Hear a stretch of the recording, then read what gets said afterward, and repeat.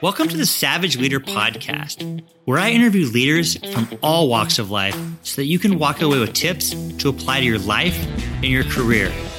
But this isn't your traditional leadership podcast, because I believe that leadership tips come from successful entrepreneurs and business executives, of course, but they also come from unexpected places, like from Navy SEALs, successful professional athletes, sports coaches, musicians, entertainers, and more. So let's dive right in to today's episode. My hope is you walk away with something tangible that you can apply immediately to your life and your career. Today's guest on the Savage Leader Podcast is Heiner Hilbert. Heiner is the president and CEO of H2 Sports Marketing, an agency focused on marketing professional athletes. Heiner, thanks for coming on today. Hey, how are you, Darren? I'm good. So take me back a little bit. So I know you're obviously big into sports and grew up in the northern part of San Francisco Bay Area. So how did you get involved in sports in the first place? In the professional aspect, I think it started with kind of early on. I obviously grew up playing sports. I grew up in the city on Fell and Ashbury, actually. It's in the Panhandle. And grew up playing sports, baseball, and basketball and football, and just running around with my friends. Golden Gate Park was right across the street. So we would just play all day there. And as we moved around different parts of Northern California, that was kind of how I made friends and how we all grew up, I feel like, playing sports, going to games. And so I knew pretty early on when my dad was like, start thinking about what you want to do for your life, when I was like, a kid, 7th, 8th grade. And I started thinking, I was like, I love sports. I'd love to do something in sports. I knew I wasn't going to be a professional athlete. That was the dream, but that we knew that realistically wasn't going to happen. But that there's something involved in sports because it's one of my passions. And so, my dad, just being a 7th, 8th grader, started popping up things of different things in sports that you can do, different, jobs, different careers, things like that. Little by little, going through high school, kind of thinking that way and kind of being able to intern at some agencies. At first, the first thought is, I want to be an agent. You can be an agent, right? And looking into that and what that entails, studying sports law. And I thought that's what I wanted to do. Long story short, ended up getting an internship at a firm or an agency that had kind of both. They had agents and they had marketing reps and they had all kinds of stuff. So I got to see everybody kind of what they do, what their lane was. I realized that I enjoyed more the marketing side of athlete representation, just because with an agent, their whole goal obviously is to get the player, you recruit the player, you sign the player, and then you're trying to get him drafted, get his contract with the team settled. And then that's kind of it at that point for the most part. You have to move on to the next because you try to get the next player to do the same thing, and you kind of have to build that way. As to where I liked the more personalization a little bit and the people aspect of marketing side, because you're building a brand, you're kind of growing with them. I thought, that's kind of cool. He represents these guys for, maybe aspirations that they have. The guy wants a clothing line outside of the field. The agents focus on the field, and the marketing reps are kind of maximizing their value and potential outside of football. So there's a lot of other avenues. And for that, you usually get to know the player better. You'll know their families or where they come from, things like that. So I enjoyed that side of it. And I thought, I think I'll be better at this. And I kind of focused on that. Yeah, it's pretty special, just by the way, just that your dad was supportive of your passion and helping you take that passion for sports into a career. I mean, I'm lucky to have parents like that as well, but I think sometimes parents just push you into something that says you can make a secure living, allow you to make a lot of money or get a lot of notoriety or whatnot. So that's pretty special that your pops was able to do that. But talk to me a little bit about some of those differences between a marketing agent and what you think of more as I think it's called a contract agent. I mean, obviously people think about ballers and before that, Jerry Maguire, and think about helping them close contracts and so forth. But tell me a little bit more. You talked about the long-term nature, the deeper relationships. Like, what else is different between those two different kinds of agents? They work together. So I work what I do for the clients that I have. And then also for, if it's done right, you work together. So you work together as far as you let the agent know, hey, we're looking for a shoe deal. So in essence, the marketing rep will deal with the Nikes, the Under Armours, image rights, lots of image rights stuff, licensing, memorabilia, things like that. That it's a different lane that if you don't have somebody that specifically knows that, you're not maximizing your earning potential. I explain it sometimes to clients this way. I'll say, when I'm introducing myself and letting them know the differences, And their agent can be there, or they know already. Usually the agent sometimes will say, hey, we'd like you to come on board and help us with this marketing this athlete. I'll say it's kind of like you could have a carpenter paint your house, but the painter is going to know everything that entails, because that's all he does. He paints houses, and the carpenter does carpentry. And so the best way to get the best results on your house, which is your career, I use it as an analogy for your career, is you have somebody that's doing all the carpentry work, and that's all they do because they've got that down, which, can be his agent to deal with the teams. They know how to maximize that, get him the best contract possible. And then I know marketing, memorabilia, licensing, image rights. I know how to work that because that's basically what I've done. So yeah, a lot of that, those are the main differences. Some agents will have marketing reps on staff like myself. So they'll say, oh, you sign with us, you've got everything all in one. Back in the day, the agents used to come up with they used to just do the marketing also, like some genius stuff where, like Michael Jordan, David Falk was the one that came up, signed Michael Jordan, did his Bulls contract, but also came up with the shoe deal, approached Nike, approached all these companies and said, hey, he should have his own shoe. At the time, it wasn't something that was being done. And he had to come up with that. So he was doing the athlete contract and then coming up with marketing and PR stuff. He basically had to do it all, which is genius. I mean, it's a lot of work, but it's great. I'd love to just even rewind a little bit more, because obviously you talk about these guys making their dreams come true and they're successful as being professional athletes. But like yourself, I think it's interesting because you broke into a notoriously challenging business to get into, whether it's sports or entertainment. So what was that like for you? How did you break into, what was that mindset to be able to get into something that really is tough for most people? Yeah, I was actually lucky because it kind of, you'd say it's serendipity, or I don't know, but now that I look back at it, the things that happened, the way that they happened kind of put me right on the path I always wanted it and was working towards it. But I think the timing happened at the right time when I was prepared. Opportunity meets preparation literally happened for me. I was trying to get a job with the Upper Deck company, the old trading card company. So I went to college in San Diego and I lived there. And that was the goal, because it was one, I was a card collector growing up, but also I knew all of the things that they did and had there that was international stuff, right? Where there was marketing, there was all kinds of stuff for trading cards, memorabilia, image rights, licensing, pretty much everything in my lane. And the housing crisis happened. So I couldn't get a job there. I applied a million times, never got a call. And so I just went about, being a just out of college kid, just working because you have to pay bills, right? Even though you're 23, 24, you got to figure out your life. So I'm working other jobs. I ended up doing insurance. I ended up doing all kinds of other stuff, trying to get into Upper Deck. The housing crisis happens. They have to lay off a bunch of people. When things start to pick up again, they start hiring again. And lucky, just out of pure luck, a friend of mine that I had met in San Diego that was from the Bay Area. So we had that link because we're Bay Area kids. His landlord worked at Upper Deck. He's like, oh, the guy I pay the rent to, I rent one of his apartments, works at Upper Deck, and he's saying they're hiring. And he said, give me your resume. I'll just give it to him when I go drop off rent and see, we'll see what happens. And literally, that's how my resume got to my boss's desk, who was VP and legal counsel at Upper Deck. I had the first set of Upper Deck cards. I have it still. And I made a color copy on the cover page and kind of fanned them out, put them on there. And then my resume was in there. And later on, my boss tells me once I got hired, he said, yeah, I had a stack of resumes, but I saw like a little something there, picture or color, something brought my attention. I was like, is that an Upper Deck, old card? And pulls it out. And it was my resume. He looked at it and I got the interview and then ended up getting the job.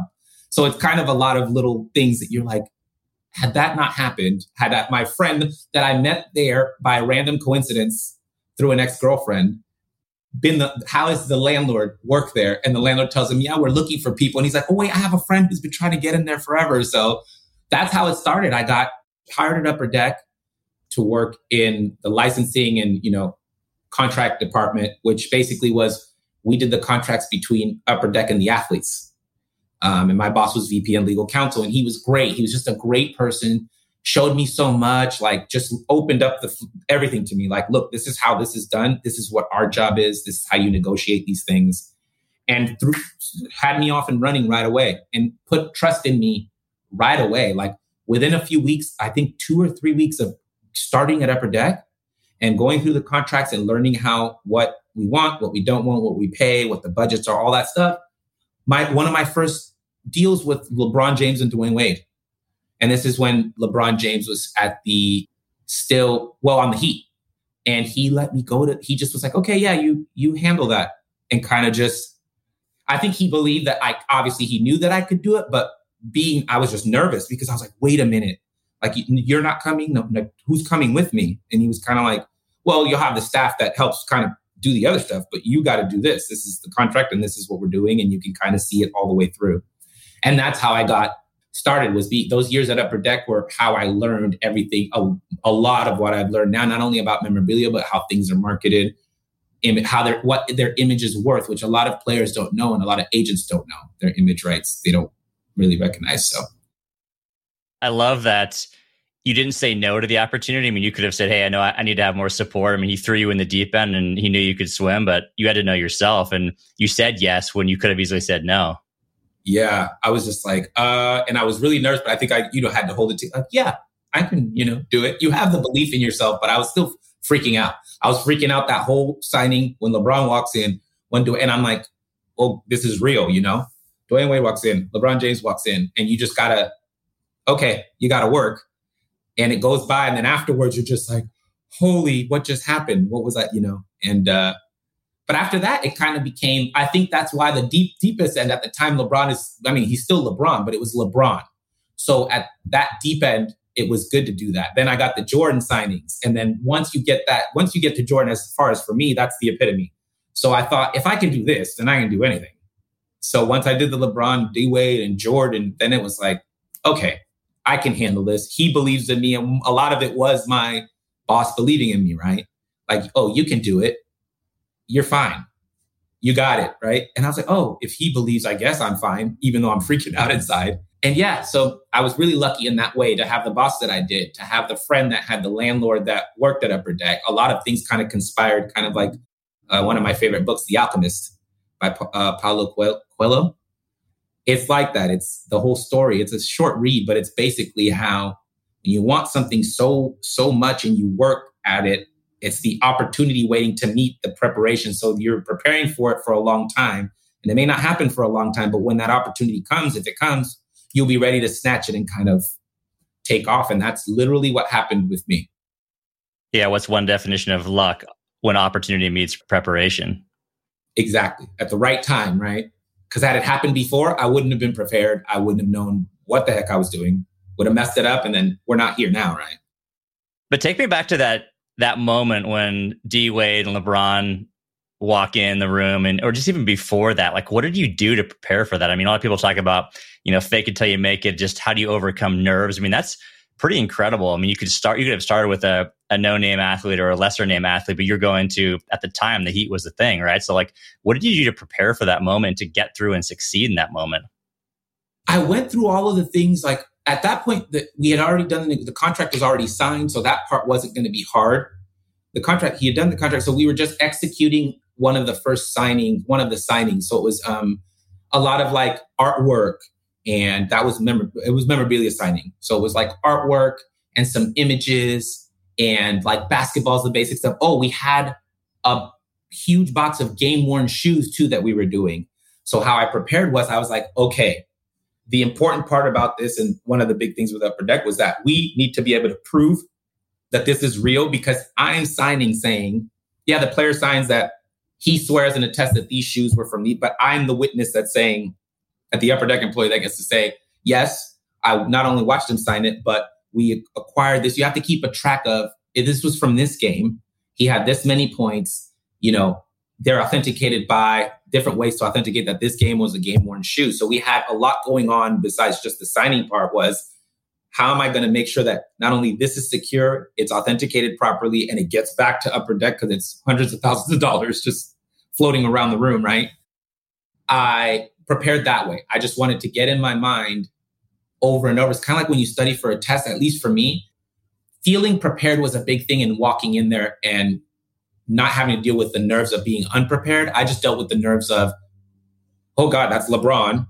And I want to make sure, now that I'm doing the signings, whoever was doing it before, he was comfortable everything was good, but they knew everything about him. I don't. So I got to make sure that it's smooth. He doesn't feel like, who is this guy, dude? This is a mess. I don't want to deal with him, for whatever reason, or I don't want to deal with this. I don't want to do this because of either the energy or things aren't right, but he was awesome, really easygoing. He obviously knew it was my first signing and was like, it was great. He was just really nice and kind of funny and singing and really good. I actually did a big mess up with that one. I have a good story about that. So the first signing, you go in early. It's in the hotel room. So they were playing the Lakers. So I drove up to LA. We stay in the hotel and then we reserve one of the conference rooms for the signing so that the players can get up their regular routine. If they have walkthrough or whatever, it doesn't really bother it, right? They go to their walkthrough, they have their team meeting. And then in the same hotel, they go down one level to the conference room for the signing. Right. So it's just easier. They have a game that night or the next day and they just it makes it easy. They don't have to run around anywhere. It's all in the hotel. So we show up early to set up and we set up the long conference tables. You put jerseys or you put whatever he's supposed to autograph, everything in coordination so that he can just go through and do it, makes it smooth for the athlete. So we go in, we set it. I'm like, okay, guys, blah, blah, blah, I'm ready. Let's do this. Let's get it set up. I'm probably thinking back, I was probably super high energy. I'm already high energy anyways, but I'm sure at that time I was more because I was like, and they were probably like, we've been doing this, dude, calm down. But, they were really cool. And I told them how to set it up. LeBron comes in. We set up things because he's right-handed shooter, right-handed everything. So I thought right-handed, that's what we're doing. So I set things up for right side signatures. Well, he signs with his left. That was my first freak out moment getting there. And he's like moving them around, right? Moving things. And I was like, instead of it being smooth, like he's always done it with the other guys that knew it was left hand side signature. I just didn't ask and no one told me. I just completely oblivious to it and set up the whole thing. And I said, oh, and he must have seen like, I was like, oh, I'm sorry. He's like, oh, no big deal. I know athletes that would have made that a big deal and then would have totally crumbled not only my confidence, but I would have felt, terrible and it would have changed the whole thing. But he was like, oh, you don't worry about it. I don't care. Whatever. So you're in the deep end now. You're working with LeBron, Dwayne Wade, Michael Jordan, just iconic athletes across national, NBA. Like, how did you go from that to launching your own sports marketing agency? I mean, like that to me is a huge leap. Like, how do you go about doing that? Well, I basically started realizing there at Upper Deck that there were some things that when you're an employee somewhere, you have to do what they tell you, right? And I started looking, because I'm in those meetings now because of the situation with them having to let go of everyone and then rehire. I got the keys to, normally when they were running functioning normal, they would have hired a football guy, let's say, or I'd be the NBA one. You do the NBA contracts, you do the NBA signings. This guy does football. This guy does hockey. This guy does baseball. This guy does Marvel, because we had a marketing contract with Marvel too. That didn't happen because of the housing crisis, which was terrible. But it changed my life because of them having to let everyone go. And I was one of the first hires, but they were still dealing with financial, like, we don't know if this is going to come back. How is this going to affect things? It affects the business. So they hired me and then went, okay, let's wait and see if this thing picks up to hire more. So when I got hired, they said, well, you're doing everything. Like, here's everything. Here are all the contacts. Here are all the contracts. Here are all, we need you to do the football. And then we'd have the team meetings. Okay, now it's hockey. You have to add that to your plate. And you have to add baseball and basketball. And it helped because that was another throw in the deep end. But my boss was really cool about showing me the contracts are pretty much the same. There's some changes here or there, but not that much. But I got to see all of them. Then I got to see that side of the business, how much it's worth, how much we make off of it. And I started realizing, like, wait a minute, we are really swimming in money and the athletes are not making what they should off of that, because the whole kid kabang is the actual athlete. How are we making 300%, off of their name, their image, and their autograph? And they're making good money, but they don't know that they're not making good money in comparison to, and some weren't making good money. It was crappy money if you think about it. But in comparison to what we're making off of them, this is off to me, right? Kind of like the NFL is and some other things. It should be at least 50-50. Like, how are we making, $1 million off of this and we're paying him 10 grand, right? But that also was part of my job. I was doing the negotiation and I was getting rated by my employer by how well I could do, which was, how low can you sign them for? Yeah, we could pay them $100,000, but if you can get them for $10,000, you are it, right? So I'm trying to impress my boss. And so I'm doing that and then realizing like, I don't like that. Being a former athlete, yeah, I wasn't pro, but I knew how much work it took. I was good enough to play college, in college. So I knew how much work it took to just get to that. And to get to the level where you're a pro and you've lived your whole life trying to get yourself to a certain level, and then somebody else is still making more money off of you than you are, I just felt wrong about that from the second I realized what was happening. And so I said, oh, I don't like this. And so that started me thinking, you need to learn all of this. And the goal will be eventually you will leave. And maybe, it's going to be small. Maybe you got 2 or 3 guys and you just deal with those guys, but you're going to be able to get him what they should be getting, what it's worth. And not have guys go broke. It really affected me to see that it was at some point, it was up in the 70s, 72 or 74% of NFL players were broke within 3 years of retirement. And I thought, how is that possible? It makes sense when you don't have guaranteed contracts and things like that, because people see, oh, he's a football player. He got a contract for 10 million. He's not going to see that 10 million, especially if he's injured. And so now once I understood those contracts and that end of it, and then understood that the marketing, they're not making what they should. Like if he was making what he should, he could have had some marketing money to pay bills or do dumb things with that wouldn't affect his NFL contract. So I started figuring out from both sides how it worked. And that was actually my mission in going off on my own originally was I'm going to learn everything possible because I want to go off on my own because I don't want players and people of color predominantly, because those were the ones that had the most. It was from not knowing and not having the right team around them, where you would see Steve Young didn't have a problem. Troy Aikman didn't have a problem, but you'd hear Allen Iverson has a problem. What happened? You know what I mean? Why is that happening to Allen? And why is that happening to, the black players? And it's like, I realized, oh, it's just their team and them not knowing. Like, this is how this works. Not having financial literacy because they come from almost nothing, right? So it's a completely different upbringing. Your parents never had a bank account. So they're not going to be able to teach you what a bank account is, what a savings account is, writing checks, balancing checkbooks. It's a completely different dynamic. So that's what basically got me to start going, I'm going to, because I go to houses and see, players that had just declared for the draft in college and see how their family situation and how poor they are and how their whole family is depending on them at 21 years old. Like if they were a father that had 10 kids, like it's like, no, your cousins, your mom, your sisters, that's on you. It's a huge burden. So I thought, you know what? I can see how they go broke. Besides that, just not having literacy, I'm going to learn everything I can from this side of the business so that when I go to the other side, my dad would say, you've been to the puppet show, you were backstage and you saw the strings. So you know how everything moves. That's what you want to do. Because once you jump to the other side, you can help them the most by knowing how the other side works. And that's how you can really maximize their earning potential. So it was I just didn't feel right. So it started being that feeling of like, I don't like that side of what I'm doing. And it kind of accelerated my learn all this, pay attention, write notes, because you're going to save up, because I had to live off of savings until I could figure out how to get it going. Save up and then go off on your own and see if you can do it. And that kind of was my shot in the dark.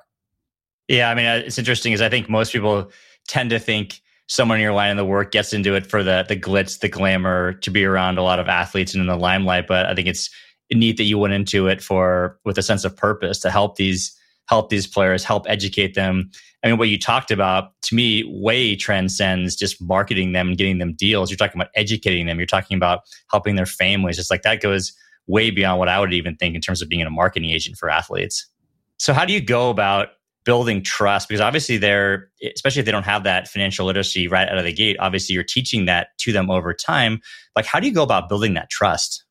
I start early, all stuff that I learned at Upper Deck. So I recruit them from when they're in college. Most of my clients play NFL, although because NFL is the biggest marketing money generator in the United States, but NBA is worldwide, second biggest only to soccer.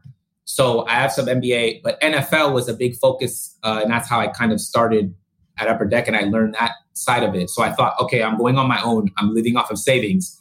I'm going to have to try and get some NFL players first because they're more likely to help me generate some income to get things moving. But I do all the three major sports. And yeah, I feel like when I recruit them, usually before the draft, so I go to the Senior Bowl. I'll go to, they have a Carson, they also have an LA All-Star game that's like the Senior Bowl. It's newer. It's only like 5 or 6 years old. So it doesn't have the allure of the Senior Bowl because the Senior Bowl has been around for like 75 years or some crazy thing like that, 50 years, something like that. And it's in Little Mobile, Alabama. And so I make sure I go, get credentials and go to stuff at the Senior Bowl, go to the draft. Once I do my college recruiting where I watch games and kind of look at players at different schools and I make my pick of 2 or 3 guys that I really think could be good, I don't have to worry as much about what round they get drafted because that's more the agent because the slotting and the contracts are obviously the agent gets his commission off that. To me, it's more what market he goes to and then if he's going to be able to make it and how well he might be able to do. So I start early. I get that trust because I'm at their game, and watch them. And then usually somebody in the family's in the stands. So you ask around or you have contacts that have, for their family, right? I don't get as much scrutiny as the agent does from the schools and the NCAA because now this has changed, but I couldn't make the money anyways till they made it pro. So I'm not a threat. I'm not trying to sneak benefits or doing something that could get them in trouble or violate NCAA laws because Nike is not trying to do a deal with the kid in college anyways. So he has to make it to the pros. And by then he's allowed to make money. So I had less of that. So I can go to games. Oh, his mom, his aunt, somebody's there. And you talk to them and say, hey, I really think he'll be great. And this is probably a year or 2 before they're even to go get drafted. But I'm like, he could declare as a junior. I think he could be great. And you just start the conversation. I'm here to help with this.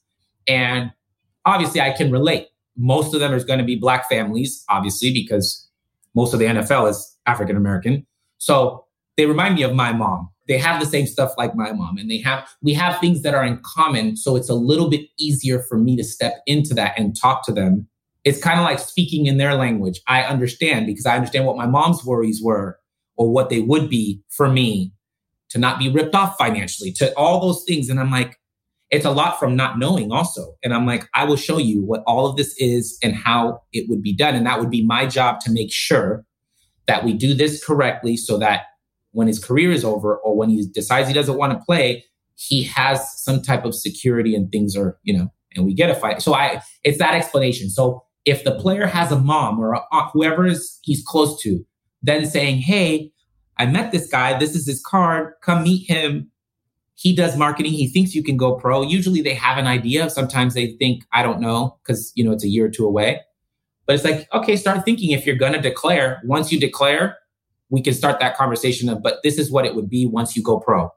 You want to have an agent for sure. You definitely have to have a financial advisor and you want to have a marketing rep that's working other things for you. And that's where I would come in. And that's how it kind of starts. It's when they're young, especially the guys that every scout and isn't after them. They're like the unknown guy. Usually those are the guys that end up being big anyways. If you notice, the first round guys, out of those 32 first round picks, there's very few that end up being, the Peyton Mannings and the John Elways. But if you think of all the other players in those drafts, how many of those guys ended up being stars? Mostly 3rd, 4th, 5th, 6th round guys. Tom Brady, 6th round or 7th round. So that gives me a up. And then it gives me a leg up because I started earlier usually. So then if he does blow up, let's say he has a great junior year and now he's really thinking, hey, my team won a national championship. I ended up being the starting quarterback or this whatever. I did great. Now I'm projected to be for sure a 2nd round pick or a 3rd round pick. And now I'm getting calls from everybody. Now all the marketing reps want to come in and all the agencies and all this stuff. Once I show back up, they're like, oh yeah, you were the guy before that. And they can always call me and ask me questions. They're like, yeah, you were talking to me before all these other guys decided. Now they want to come on board. So it helps me build a little bit more trust in the guys that show up at the door when things are all great, right? I mean, those are such just great tips in life and in business. I mean, you getting in there early, you're also showing belief in someone. Like you believe in them, you believe in their future, but also just offering to help. You weren't necessarily saying, hey, sign this contract. Here's this deal. I'm going to make something out of this. You're actually providing education, insight. You're acting as a resource. I mean, what a great way and such valuable tips in terms of life and business. Obviously, that's the lens that I see the world. I have to say that I do have an advantage in that way because I have obviously a Black mother and they have certain things that's just what they do. Like I'm like, oh, I know. My mama did the same thing. And we have that in common. I obviously was a 21-year-old college athlete, so I have that in common with them. We have usually music in common, and the ways that where we grow up, of course, a lot of them are a lot more poor that I'm like, I never had to think about that. But I can relate to them a little bit better than a 50-something-year-old, from somewhere else, right?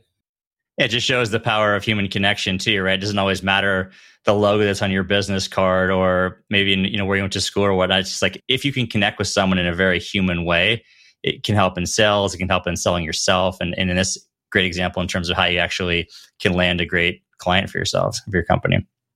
Heiner, I'd love to switch gears a little bit because I think a lot of leaders, and I'm thinking about that a lot in terms of how they go about building their brand. So how do you work with athletes in terms of to build out their brand? Like what are the different elements and how do you go about doing that? Because obviously you're thinking about things beyond just when they step off the field for the last time about financial security, but also endorsements and things like that. But how do you think about brand from an athlete's perspective? Yeah, the brand, usually how I start, if an athlete already likes something or likes a certain brand or is a fan of, scary movies or is a fan of trading cards or is a fan of sneakers, Nike particular, or Jordans or whatever they like, I realized two things. It becomes less of a burden.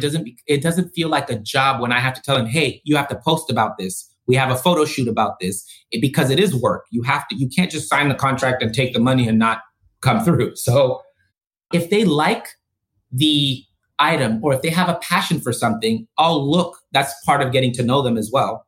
I'll look for things in that lane, right? So he's like, oh, I want to design my own t-shirt line or whatever that is. Okay, then I'm going to start focusing on marketing opportunities in there that also will help us learn and look into. Because if you're doing a deal with a company, they'll help you because you're part of so you'll go, hey, so how is it? You can always talk to the product guy and go, hey, where do you guys get your t-shirts made? And how does that work? And how does the supply and demand, the supply chain, demand chain, how does this work? And you can get them information for their later idea of, we want to build our own t-shirt company. So I definitely start with getting to know the player, what they like, what their passions are, because I feel like those things are easier to market when they get a deal with a company that they already feel good about. I'm like, you like Beats by Dre, but Bose is going to pay you more money.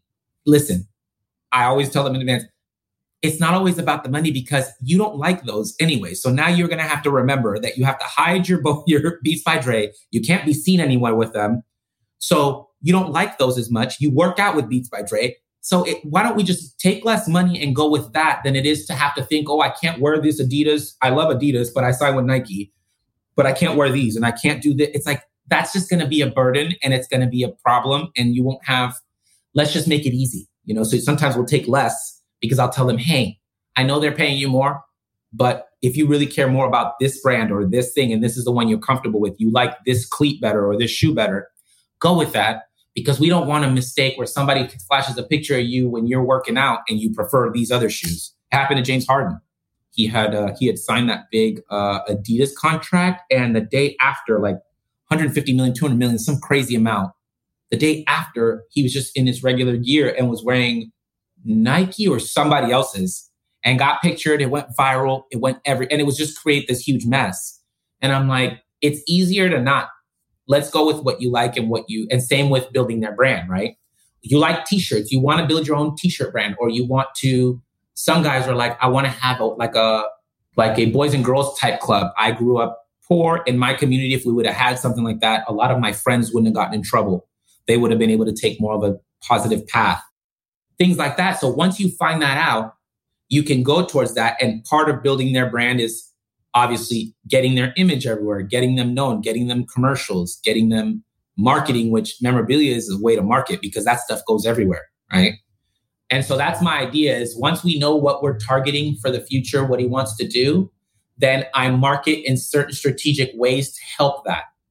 Yeah, it's all about authenticity too, right? I mean, especially in the days of social media and things that are less or not scripted or, less polished. Talking about a brand you're passionate about, you're going to get a way better marketing outcome as well. Hey, so Heiner, I know you're an incredibly busy guy. I'd love to ask you one more question, just one final question. So, You've talked a lot about the positive things about brand building, but how do you work with athletes in terms of helping them manage their brand or navigate if they post something on social media or someone, you gave the Harden example, but how do you actually advise them to get through some of those rough spots? Yes. Well, I usually try to advise, it's always easier before they post something, especially at the beginning as they're learning how it works, what words not to say, what things not to do, because it's like you don't mean it, but then, like I said, perception is reality. So a lot of times I prefer that they run it by me or PR person, or if they have their team before we do it, because we can think it through. A lot of times, no, they have the autonomy. They're young guys. They just post something and then we have to do, that's more like a damage control thing. Like, can you please take this down? And then we have to have a meeting and explain to him why this will seem like this, right? You can have your opinion, but there's certain ways that you, in this society, because of social media and things, and everybody has an opinion, is the way that you say it. It's basically, I have to teach young guys that there's a huge responsibility. You have the responsibility of an adult off the field with your family, those guys that have to take care of huge families that are 21 years old, but also with your words, with your social media. You can't make the mistakes that we did at 21. At 21 was like, oh, party, I don't know, just the normal stuff. That can be catastrophic for your not only marketing, but earning potential. That it could be over just for about one mistake. So I try to make sure that they understand that. There are times where they'll post something and, I'll get flagged, or it'll come to me and I'll go, okay, hey, take that down, call me, or let's figure out how we're going to now respond to this, right? And you let them be, you say, I'm sorry, that's not what I meant. I meant this. And then maybe you repost it with the wording the way that you should have wrote it the first time. But it's just a much easier before it gets out there to run it by us. It's a lot more of a headache to have to reel it back in. Some kids are easy with that. They're like, yes, okay. Other guys are like, I'm just going to have fun. I don't care what anybody thinks. But as long as they understand that this could affect monetarily later on or monetarily at the time, then as long as you understand, I told you and you understand that. So if things start going awry, at least you have the knowledge and you made your decision. You're a man. You can't be on your Twitter. I can't tell them, right? So I'm like, as long as and I think knowledge is the biggest thing. I think the guys go broke. The guys that do go broke is because they don't know. And they're not thinking they're going to go broke. They think that's more money than I've ever thought of in my life because they grew up, So it's like, it's about knowing. And I think that is mostly my job. It's just, I'm going to let you know what this could turn into, what it's probably going to turn into, or what it could be. And then you decide. It's more than just it's my phone, no big deal, Twitter, Instagram. No, it's like you have to think of it as a very delicate tool for doing good for your life or bad. This could go either way. It also just what you mentioned, it's amazing just the power of saying I'm sorry and owning up to it. I mean, there's so many examples of people in sports in particular of just owning up to it and not dodging and ducking it. People will forgive for the most part. Obviously, there's things you do and you're done, but yeah, that's one thing. In the United States, it could be a lot of stuff you can do. There's certain things that certain amount of people aren't going to forgive you. But the majority, you can make a big mistake and apologize and move forward. Obviously, never do it again and act differently going forward. Eventually, especially if you're a really good athlete, that helps. If you're really good, people will let some stuff slide. But I think in general, anybody, if you truly are apologetic, then you apologize for that. Now, the problem now is that people apologize and they're just apologizing because they got in trouble and they don't really understand it. And they really do feel that way. It's another slippery slope for me because I personally tell the guys, no, if you don't feel sorry, don't apologize because it's going to happen again. And then it's going to look like a whole other mess. So don't apologize for things that you don't understand. Don't be quick. Just apologize because they're forcing you to, You don't be forced to apologize. You need to feel the apology and understand why you're apologizing. Then go, yeah, I shouldn't have done it that way. I know a lot of people that apologize and they go, I don't feel like I did anything wrong. But it's like, that's not really going to work. You got to understand if somebody's offended, whatever that is. You don't have to agree with it, but you understand it when you're making your apology. I think a lot of people get caught, say something insensitive or something, and then they're apologizing 10 minutes later, 24 hours later. It's like, you didn't learn from that in 24 hours. I would respect it more if you wait, learn the lesson, really understand it, and go, okay, now I understand what I'm apologizing for. I'm apologizing for saying it like this. That's not what I meant. But I do believe this, that we can live with, right?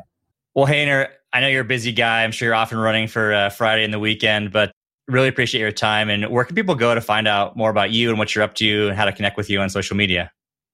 Well, I have my social media. Actually, I really only use it to connect with the athletes, but now I'm having a social media person kind of manage that, and they'll be able to post on H2 Sports Marketing, which would be both on Instagram and Facebook as well.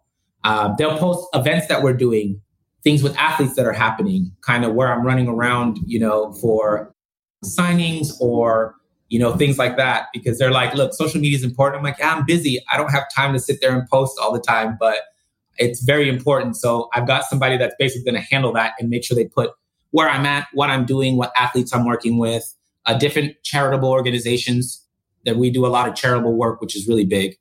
So yeah, it's at H2 Sports Marketing. Everything is pretty much the same. H2 Sports Marketing. You can find Instagram, Twitter, and Facebook. Facebook and Instagram, mostly. Twitter is going to get kind of ramped up here in the next few weeks. Well, Heiner, thanks so much for taking your time to come on the show today. I really appreciate it. Great. Thank you. You have a great day. Thanks for listening to today's episode of the Savage Leader Podcast. My hope is you are walking away with tactics that you can apply to become a better leader in your life and in your career. If you're looking for additional insight and tactics, be sure to check out my book titled The Savage Leader, 13 Principles to Become a Better Leader from the Inside Out. Also, be sure to subscribe to the podcast, and I would truly appreciate it if you would leave a review and also rate the podcast. Thanks, and see you all in the next episode.